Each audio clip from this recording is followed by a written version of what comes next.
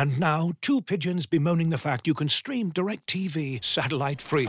Hey, Frank, a little birdie told me you don't need a satellite dish to get DirecTV. What's little birdie? Was it Jimmy the Sparrow? It's a figure of speech. Point is, you can stream DirecTV over the internet now. Oh, sure. Next you're going to tell me those big birds are made of metal and filled with people, right?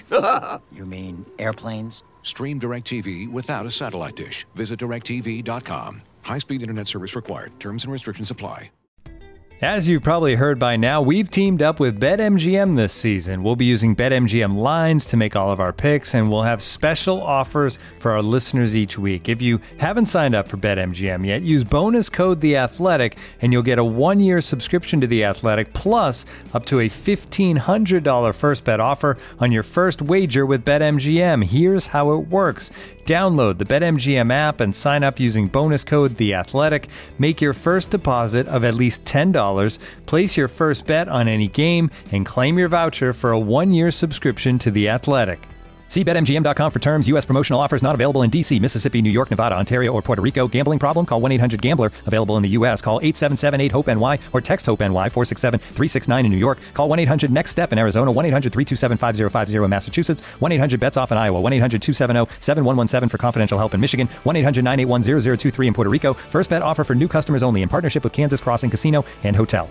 Don't forget, if you haven't signed up for BetMGM yet, use bonus code The Athletic, and you'll get a 1-year subscription to The Athletic, plus up to a $1,500 first bet offer on your first wager.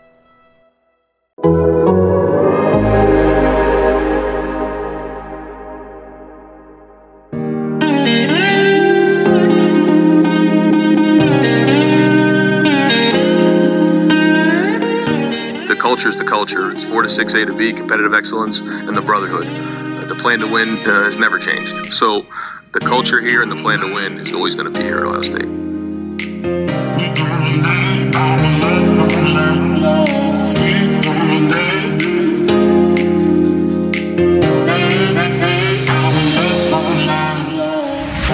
Welcome back to 4 to 6 with A&B, your Ohio State podcast brought to you by The Athletic. A little bit of a different show for you today. You have myself, Bill Landis, who you're used to hearing.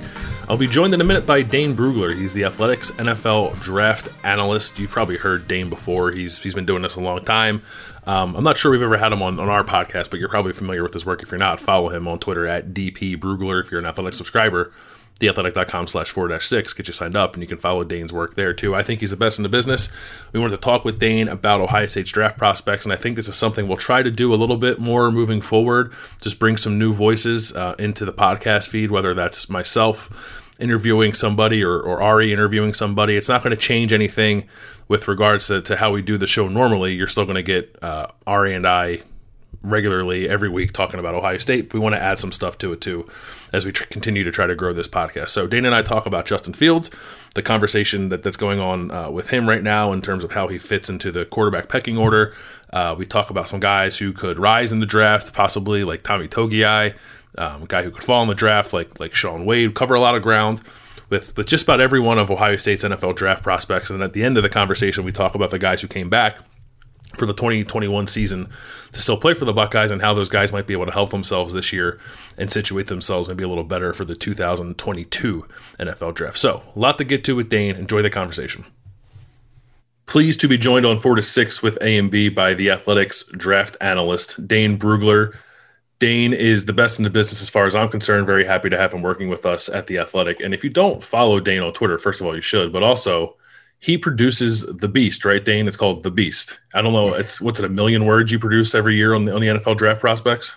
Something like that. Yeah, I mean, one of the the loyal followers of the Draft Guide affectionately started calling it The Beast, and it kind of stuck. So I think it's appropriately named with the amount of information that's in there on these draft prospects. And yeah, if you have a subscription to The Athletic, you get it included. So I think right there is a good selling point for why people need to be subscribed to our stuff.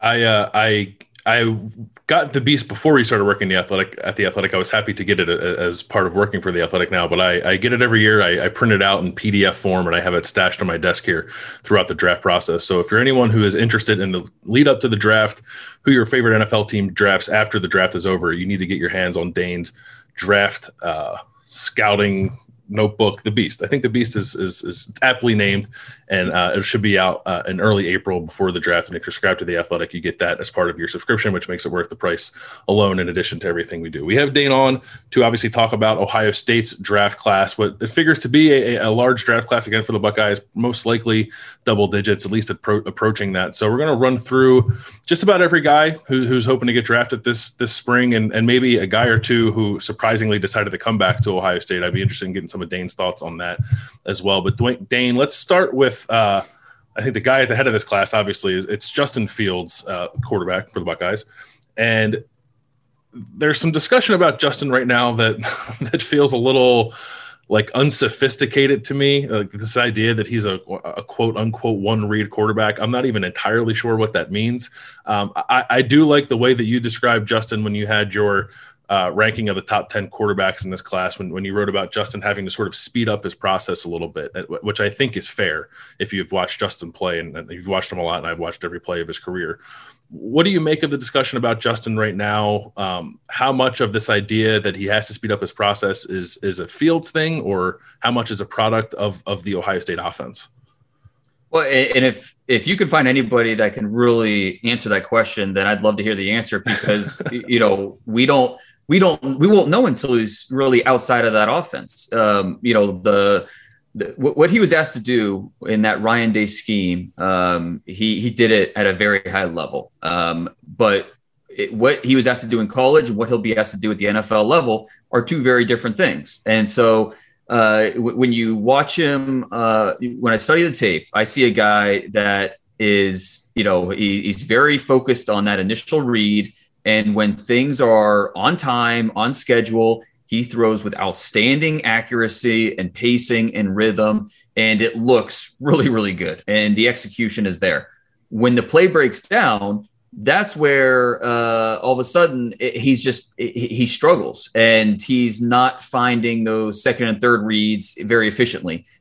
He's not creating those second chance plays. And so part of it is, he needs to play with more urgency. Part of it is that offense just doesn't ask him to make those full field reads, just in an efficient manner, because it's designed to get that preferred read, scheme them open and, find those vulnerable matchups. And they do a very good job of that. So, it's really tough because, again, you have a player who, not saying he can't do it, but until we see him do it, it's a projection. And so when you're talking about, potential top 5, top 10 pick, there's going to be a lot of disagreements about him.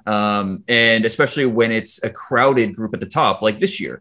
I took a lot of heat from Buckeye fans when I put Zach Wilson as my number 2 quarterback back in October. But I was so, blown away with what Zach Wilson brought that I decided that he was a higher graded prospect for me at that point. And that has stayed true even after the Clemson game and how good Justin Fields looked in that game. There's so much to like about him. It's not like, I feel like it's turned into either you like Justin Fields or you don't. And that's just not it. He's a very, very good quarterback, and I would not hesitate to draft him in the top 15 picks. Now, would I rather have Zach Wilson? Yes, I would. But that doesn't mean I don't like Justin Fields. I think he's a very, very talented player. He's got high ceiling traits, the athleticism, the arm, the accuracy. I think he's a smart player. He's a competitive player. But in terms of just being a more efficient quarterback, a more urgent quarterback, expanding his passing vision, those are things that he needs to get better at and learn. And can he do that at the NFL level? Yeah, he can. But there's a projection there. And I think that's where, the disagreements come into play. It's just, people not on the same page with that projection. I don't think it's crazy if you like to have Zach Wilson ahead of Justin Fields. Like there are a lot of people who have Zach Wilson ahead of Justin Fields. It's when Justin Fields starts showing up as like quarterback number 7 on some people's list that I wonder like what exactly is going on there a little bit. I'm not going to ask you to comment on other people's thoughts or mock drafts or anything like that. But in this class, I guess I think everyone is widely in agreement that Trevor Lawrence is one. There's discussion after that about who exactly is number 2. Like. Mm-hmm. If you have Justin Fields, you have Zach Wilson, and then you have Trey Lance, Mac Jones, Kyle Trask. Like, Is Justin pretty solidly for you ahead of the guys behind him if you have him at third, or is he, I don't know, is he closer to Wilson at 2 than he would be to the guys behind him at 3, 4, 5, 6? I think my one and my two are pretty set. I think I will keep an open mind throughout the process because it makes no sense otherwise. But I do think 1 and 2 are pretty set. Now I think 3 and 4 are up in the air for me right now. And I think because both these guys, Trey Lance at North Dakota State, Justin Fields, I think it's trying to figure out, what's going on with their thought process, their mental processing, things like that. And it's really hard to do that just from the tape. So the next 2 months, it's going to be, I'm going to be talking to each one of these players individually, talking to a lot of people around them, and just try to get a better feel for, how they think, how they see the field, how they digest plays, and then look to execute. So there's still a lot of work to be done. And then I think those will be my 3 and 4 quarterbacks. I don't think like Mac Jones, I think will stay at 5. And then I think there's a pretty big gap after 5.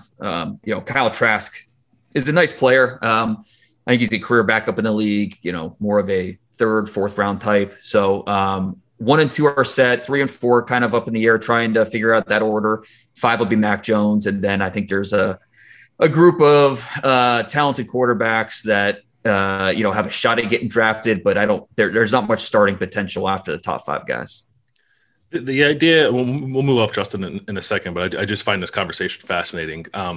The idea that Ryan Day's offense is at least part of the process here when you're talking about Justin Fields' ability to make decisions quickly and speed up his process. I'd expect Ryan Day is going to be the head coach here for a long time. So every time he has a quarterback coming out, I suppose that's going to be part of the conversation until he's no longer at Ohio State. But did you feel similarly at all when Dwayne Haskins was coming out about this ability to process things quickly? And is it something that a quarterback prospect, I guess, could overcome depending on what he shows, like in terms of individual traits, or is it just something that's going to weigh heavily in the evaluation for every Ryan Day quarterback, in perpetuity? Yeah, to be honest with you, I don't know if I feel comfortable with an answer, just because I don't know if we have had a sample size yet to really know. I mean, we saw a little bit of Dwayne Haskins in the scheme, but I think the scheme's it's a little different too with Fields. I think Ryan Day, he understands how to tweak things to fit the strengths of his quarterback. I think that it's the responsibility of the head coach to win football games. And in the process, you develop your guys. But first and foremost, you want to win football games. And obviously, Ryan Day has done a heck of a job of doing that. Now, the development part, especially with these quarterbacks, obviously Dwayne Haskins, he obviously could have used more time at the college level. We've seen that and how that's played out so far in his career.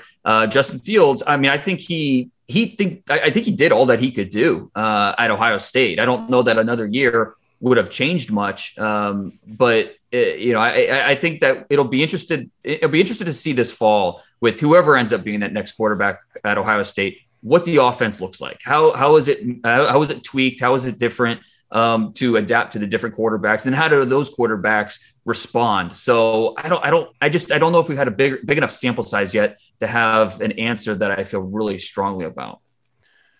And then ultimately, I guess on Justin, before we move off of him, this entire conversation, I guess we're having this need to speed things up a little bit, and the uncertainty that comes with that because of the offense that he's in. Like how much of a red flag is it actually? I know he's in a class with Trevor Lawrence, who's maybe the best quarterback prospect come out since Andrew Luck, and Zach Wilson has risen kind of tremendously in this process. I think there are years where maybe Justin is talented enough to be QB1 in the draft. It just so happens he's in a loaded class this year. So is this like terribly out of the ordinary for a college prospect to have these questions about him? And is it something that NFL teams are legitimately given pause by? I think that from team to team, you're going to get a different answer, because there are some teams that are going to bet on physical traits, like the Josh Allens. Josh Allen coming out of Wyoming was all physical traits and high intangibles, and was not the most accurate passer. But, they bet on those physical traits and the high intangibles. And obviously that's worked out well. And with Justin Fields, I mean, he's different than Josh Allen. I'm not comparing them as players, but Justin Fields is also a very high ceiling traits type of quarterback who has some things to answer in terms of his passing vision and things like that.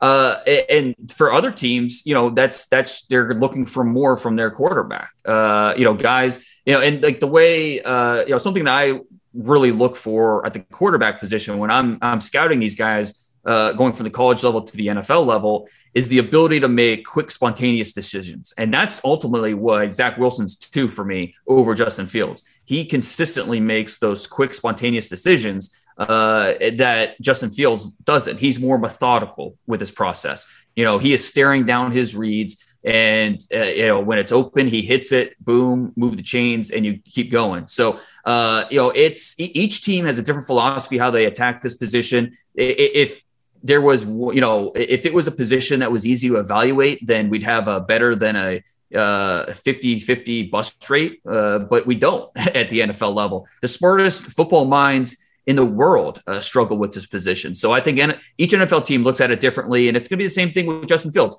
I know some scouts that don't grade him as a first-round pick. That's a thing. That is an actual thing in this scouting process in the NFL. But a lot of teams are very intrigued with not only the physical traits, but he's a smart guy. He's a leader. He's very competitive. There's a lot that he brings to the locker room. So he's a not for everybody type of quarterback, but for a team that values the high ceiling traits and the ability to develop some of these players, he's going to be a natural fit. Looking for an assist with your credit card, but can't get a hold of anyone? Luckily, with 24/7 U.S.-based live customer service from Discover, everyone has the option to talk to a real person anytime, day or night. Yep, you heard that right. You can talk to a real human in customer service at any time. Sounds like a real game changer if you ask us. Make the right call and get the service you deserve with Discover. Limitations apply. See terms at discover.com/creditcard. And now, two pigeons bemoaning the fact you can stream DirecTV satellite-free. You see this? A family watching baseball on DirecTV with no satellite dish in sight. Let's heckle them. You call that changing the channel? Choke up on the remote, buddy. I hope getting all these games on DirecTV makes up for your mother not pre-chewing your sunflower seeds. DirecTV has the most MLB games. Visit DirecTV.com. Claim based on total games offered on national and regional sports networks with choice package or higher. Availability of RSNs varies by zip code and package. High-speed internet service required. Terms and restrictions apply. All right, let's move elsewhere in the backfield for Ohio State. I remember I had a conversation with Trey Sermon's high school coach when Trey first transferred over, and he said to me, Trey's tailor-made for this running scheme that they have at Ohio State, and my antennas went up a little bit. I was like, all right, maybe this will be a little something different than I was initially thinking it would be. And then those first few games of the season, it just didn't look that way. And I think myself and a lot of people were kind of out on Trey Sermon. Even Ryan Day said, like, we weren't totally sure who this guy is. And then obviously he has the monster end of the year, particularly against Northwestern and against Clemson. So like those are two games. And I know Trey played a decent amount, played a lot at Oklahoma. So that there's more of a sample size there than just those two games. But how much did those two games help Trey Sermon, I guess, in the eyes of the NFL and the way that you evaluated him as he goes through this process? I saw you had him number 6, I believe, among your running backs, which, I mean, I'm not sure if you made that list in November that Trey would have even been considered to be in the top 10. Yeah, I think that's fair. It really liked him. He was on the radar as a freshman because he made an immediate impact at Oklahoma. Really liked him as a sophomore, and then his junior year, where you kind of expected him to take off, it didn't happen. And then he had a knee injury towards the end of the year. And then he moves on to Ohio State, where I agree. I thought that would be a perfect fit, but with the pandemic and with his knee injury, working back from that, a new scheme, new teammates, all that, it didn't materialize. And it was just like, okay, what happened to Trey Sermon? It just doesn't make any sense. But then towards the end of the year, it just started to click for him. And he really flourished in Ryan Day's zone scheme. That outside zone, the duo runs, just a perfect fit for what he does. That body balance, the foot agility. Watching at Michigan State, Northwestern, Clemson. I mean, those 3 games, I don't know that you're going to find a better 3-game stretch for a runner. So a big fan of he was the MVP. I mean, Justin Fields was up and down over those 3 games. Trey Sermon was the MVP for Ohio State. I think he's one of the better screen running backs in this draft class. Soft hands. He works really well in space. He's patient. He's got enough speed where he can reach the corner, but he can also drop his shoulder and run through guys. So, he's a little bit, bigger, and, he's a bigger target for defenders to hit, especially when you ask him to run up the middle. But if you can get him out in space where he can use his vision, use his patience, use his body balance, he's a really, really talented runner. Do you think he needs to land in a similar scheme to what Ohio State runs in terms of his offense in the NFL? Does he need to be in kind of one of those outside zone schemes in the pro level too?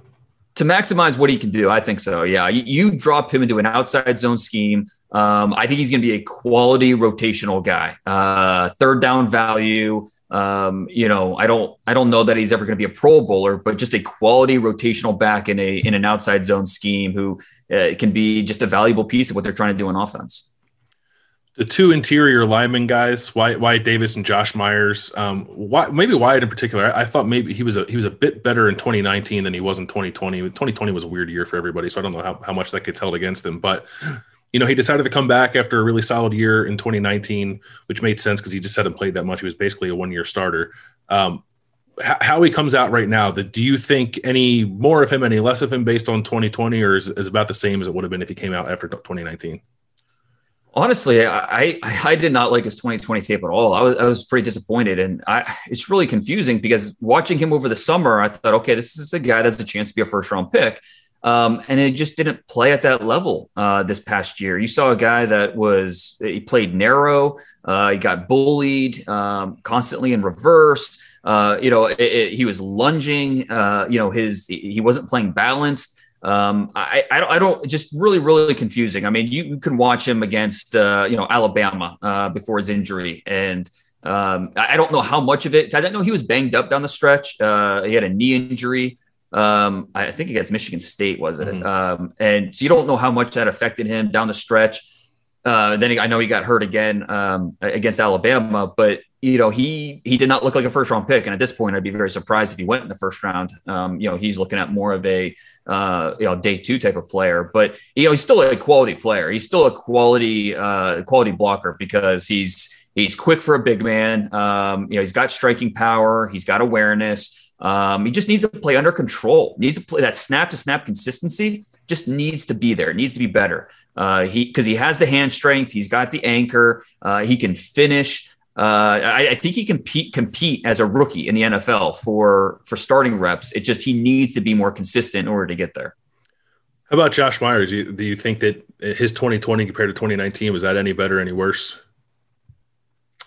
I think it was maybe on par. I don't know that it was better or worse. I think he's got things he needs to work on too, but he's exactly what a lot of teams look for at the center position. And it's interesting because he was a guard only in high school, goes to Ohio State, moves to center, and you can tell he's still kind of working on some of the pass protection techniques, and he's still getting better in that area, or he still needs to get better in that area. But he's not the best athlete in terms of the offensive lineman in his class, but he's not a bad athlete by any means. He's a guy that he has the desired levels of toughness, smarts, execution. He has the size, the body control. He can anchor. He can strike from his hips. He can create some movement in the run game. Just a highly physical player. And so when you have the smarts, you have the physicalness, there's a lot that, check the boxes that what teams are looking for at the center position. The other guy from the offense that's part of this draft class is tight end Luke Farrell, who no one really talks about him. He's not the flashiest guy. We know the names, I think, well, at least the top names at the tight end position in this draft. Kyle Pitts, Pat Freiermuth, Brevin Jordan, Hunter Long. How much farther down the list do you need to go at the tight end position before we start talking about Luke Farrell? I would say he's somewhere in the early PFA range. I think that maybe there's a shot he gets drafted late. I won't say it's impossible because all it takes is one team in the later rounds. I know he did have a few draftable grades coming into the year, 6th, 7th round. I don't know that he did much as a senior to, boost that at all, but he didn't hurt himself either. I don't think he did anything to necessarily hurt himself. He's a good sized player, he didn't have a chance to be a dynamic pass catcher in this offense, but he was fairly reliable when targeted. Basic block execution was there. So, in this draft, we look at these tight ends. He's probably somewhere between, 14 and 17 in the rankings. And so that's usually right around the early PFA range. It's a little surprising to me to hear that. I guess it makes sense on some level, but I think about Jeff Hireman and Nick Vannett and guys who had at least similar production, I guess, to Luke Farrell. I know that maybe they're a little higher end prospects, but the idea that Luke might not even be drafted is a little surprising to me to hear. But like he's a full, I guess, few steps lower as a prospect than those guys like Hireman and Vannett. I think so. He's a solid player, which there's not something that you don't look at him and say, okay, well, he can't do this or he can't do that, and there's no way he's going to make it, because he's got a pretty well-rounded skill set. It's just, I think teams are going to, the way teams will look at it is they'll look at their tight end depth chart. They'll look at him and say, okay, what does he offer that my tight end depth chart doesn't have already? And, is he tapped out as a prospect, or do we think he can get that much better in this area or that area? And I'm just not sure that teams are going to look at him and say, this gives us an obvious upgrade at our backup tight end spot or something like that. And so that's why I think there's a better chance he's a PFA, but he definitely has a shot to get drafted in later rounds. There were 4 guys on the defensive side who went to the Senior Bowl. Jonathan Cooper, Baron Browning, Tuff Borland, Justin Hilliard. Which of those guys do you think came out of that Senior Bowl week having helped himself the most? You probably have to say Justin Hilliard. This guy is so easy to root for. A player who, Ohio State fans know the story. Being a 5-star guy who thought he'd be 3 and out to being, spending twice as much time in Columbus at the college level, playing 6 seasons.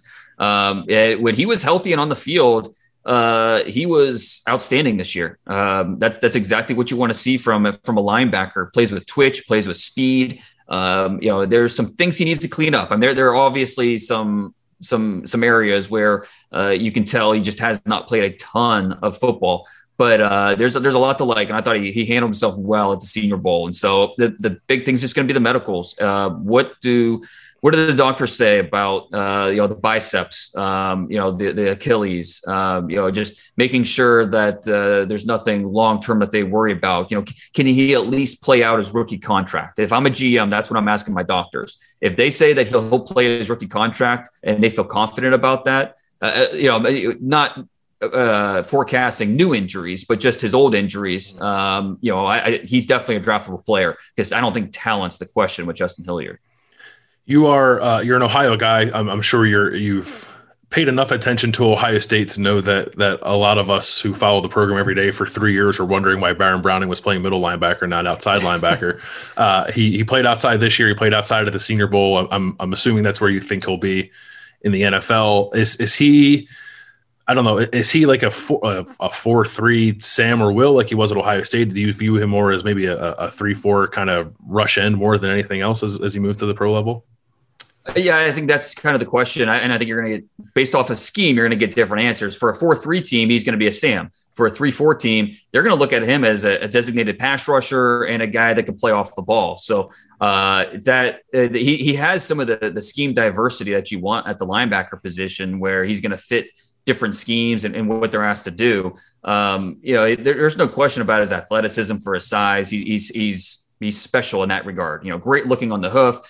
His reaction movements are outstanding. The athletic traits, he can hold up one-on-one versus backs versus tight ends. He could be a matchup player. And in the NFL, that's what you're looking for at linebacker, guys that you don't have to hide. You don't have to take them off the field in certain situations. You can keep them on the field on third down, or, just it doesn't matter the situation. And I think Baron Browning gives you that. So that role at the next level is just going to be different from team to team. But the athletic versatility is definitely the key. He plays physical. I think the mental side is still a work in progress in terms of his development. His vision can be inconsistent. The block, the run fit recognition is different, or it has been, an issue for him. It's just an area he needs to get better. So overall, I wish he played with a little bit better anticipation, but physically impressive, and a guy that teams are going to bank on those physical traits and then coach up the rest. So I expect him to be somewhere in the second or third round. It seems like perhaps, well, I guess I'll just ask you this. Like Tommy Togiai seems to me like he's a real candidate to perhaps rise up the boards a little bit here as we get closer to the draft. And I think maybe most mocks at the moment might have him behind maybe someone like Browning in terms of first defensive player off the board for Ohio State. But do you view Tommy as a really high upside guy? It was, I guess, a little surprising that he came out, but he had an awesome year last year, one of the better defensive tackles in the country. Just where do you view Tommy right now, and ultimately how far do you think he could rise before the draft comes? I think that comes down to how much you think he's going to develop as a pass rusher, because that's what gets you drafted high at the defensive tackle position, is the ability to impact the pass and impact the quarterback, impact the backfield. And that's not his specialty. I mean, he is a bully. His play strength is outstanding. I mean, he's a guy that plays like he's 350 pounds, but he's 300 pounds. He's just so strong, so stout. It's just, can he develop that pass rush? And that'll be the big key to him, because I think based off of what he is now as the chance to be a dominant run defender, he's a top 75 guy in this draft, chance to be a second round pick. But how much better can he get as a pass rusher? And I think that's really going to be developing that handwork, developing that timing. That's going to be the key to him being a better pro and getting better, and then ultimately being a guy that's going to carve out a nice little career in this league. So but the power, the physical hands, the instincts, no question about those. He's just a really good player. Looking for the best place to buy tickets for any of your favorite teams or sporting events? We've got the spot. Our partner, StubHub, has been the leading ticket marketplace in the world for over 20 years, providing a 100% guarantee with every order. From a worldwide selection of live events, the widest choice of tickets, and industry-leading partnerships, StubHub has what you need to purchase with confidence. StubHub, an official partner of The Athletic.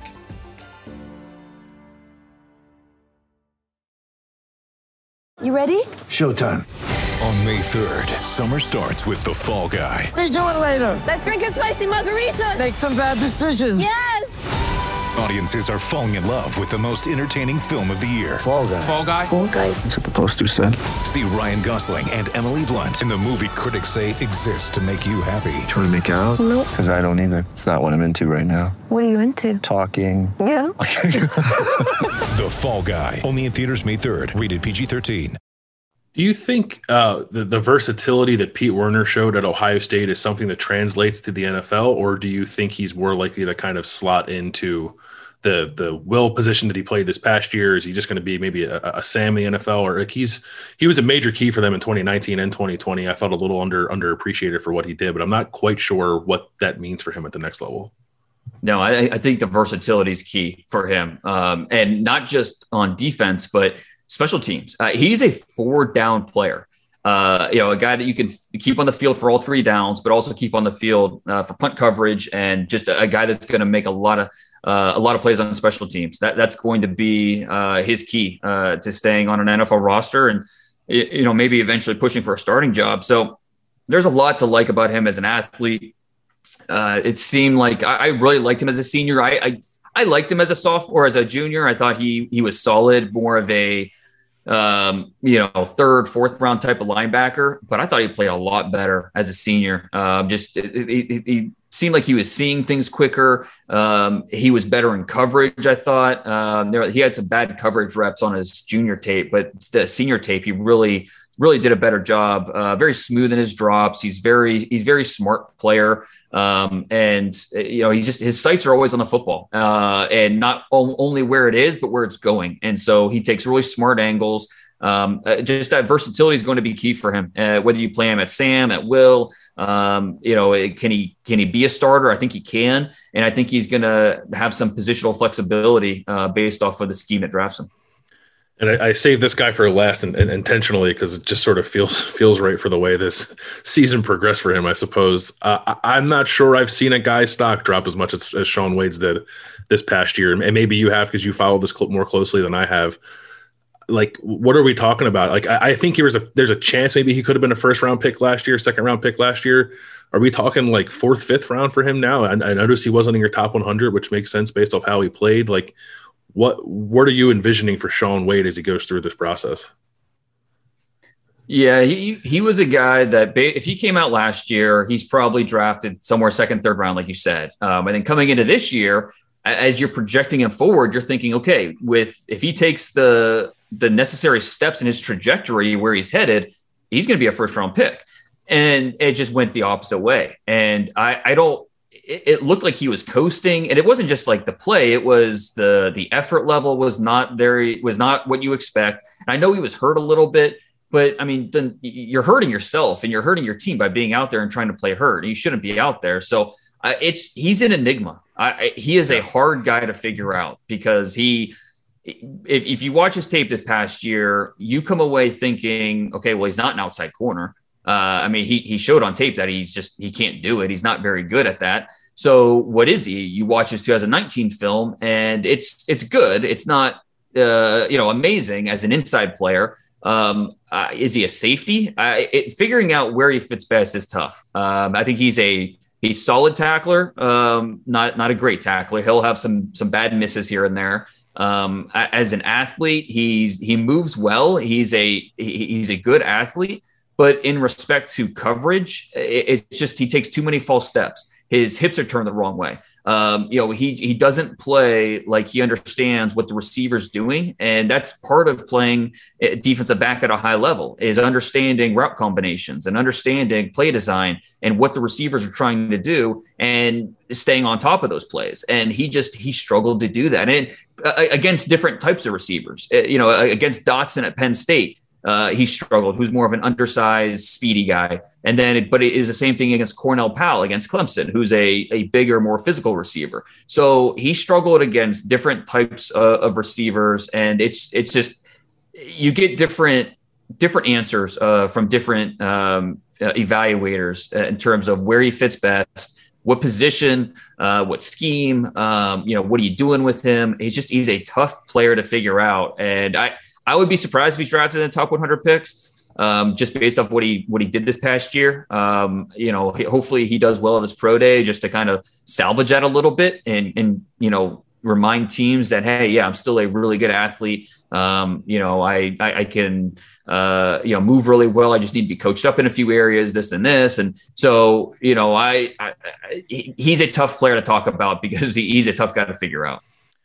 All right, I'll end with you on this year. These are guys that aren't in this year's draft, but guys who decided to come back. And I think, Chris Olave's at the top of that list. I'm sure a lot of people were shocked by him coming back. And I think some people probably had a first-round grade on him, and he's coming back for Ohio State, which is great for the Buckeyes, but kind of strange to see a guy that good do that. Maybe outside of him, other guys like Tyreek Smith, Thayer Munford, Jeremy Ruckert, Haskell Garrett, like – of those four guys, like maybe who was the most surprising to you? Who do you think might have had, the best upside as a draft prospect had they come out this year? Probably Ruckert. There's so much to like about him as a tight end. He's got that physical appetite you want as a blocker, but he's also flexible and carries his weight well down the field as a pass catcher. He can work the middle of the field. I'm a big fan of Ruckert. I thought he was going to be a day 2 pick.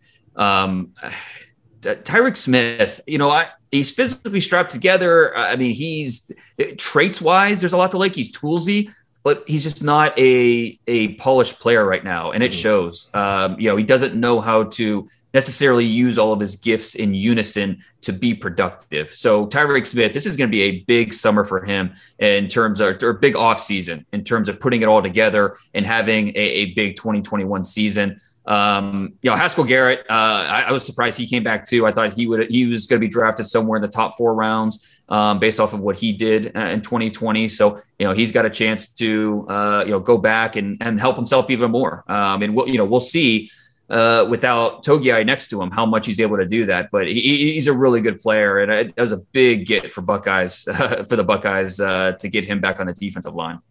If Thayer Munford puts together another healthy, productive year like you had last year, does he have first round potential? Based off of this year, I didn't see anything like that. I thought he was maybe a top 100 guy. I mean, okay. He was.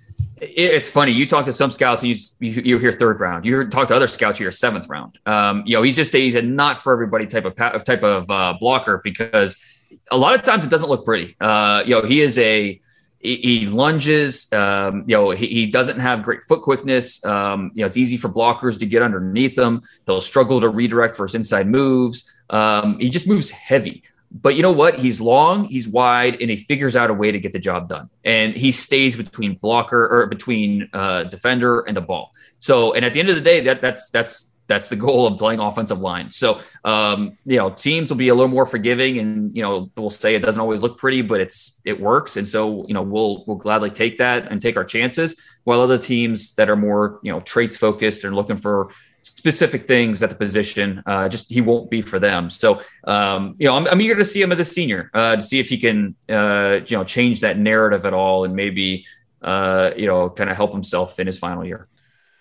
All right, Dane Brugler, you're a busy man. We appreciate you giving us 35 minutes here on Ohio State's draft class. Please follow Dane if you're not already on Twitter at DP Brugler. Make sure you're following his work at The Athletic. And again, subscribe to The Athletic, and you get Dane's draft guide, which should come out sometime in April. Thanks again, Dane. We appreciate it. And good luck the next few months, as I'm sure you're going to be the busiest man on the planet. Oh, thanks, Bill. I appreciate it. And, it's the Buckeyes keep me busy, man. It's almost like I kind of take a deep breath before I attack that tape, because it's hard to focus on one of these guys. There's always someone else to watch and all that. So the Buckeyes account for a lot of my stress, but it's same. Yeah, exactly. You can relate. Yeah, for sure. All right. Well, thanks, Dane. Really appreciate it. All right. Thanks, Bill. Okay, thanks again to Dane Brugler for joining us here on 4 to 6 with A&B. Again, go follow him on Twitter at DP Brugler. Follow him if you're an Athletic subscriber, theathletic.com/4-6. Get you signed up. You can follow Dane's work. And I cannot emphasize enough just how much of a bonus it is that if you subscribe to The Athletic and get Dane's draft guide, it is unbelievable, so in-depth. It's kind of crazy how in-depth it is. Probably doesn't need to be as in-depth as it is, but that's what Dane does. He covers the draft from top to bottom. You won't miss anything if you sign up for The Athletic and get Dane's NFL draft guide. So hope you guys like this. I really enjoy the NFL draft. I know it's not for everybody. Maybe a lot of you guys maybe just care about what's happening with Ohio State and only Ohio State. So if you are that person, thanks for hanging through it. If you're a person like me who likes the draft and what guys might become when they go to the NFL too, I thought that was a fun conversation with Dane. We hope to bring you some more fun conversations with some other people kind of in the Ohio State sphere moving forward. But as I said, doesn't change anything with what you've come to expect from this podcast. So a lot happening still with Ohio State. Spring ball is around the corner. Pro Day is on March 30th. A lot of questions to ask, a lot of things to dive into with position battles and how the defense is going to change. So we're going to get into all that as you'd expect us to moving forward. And Ari and I will be back with another episode later this week. We'll talk to you then.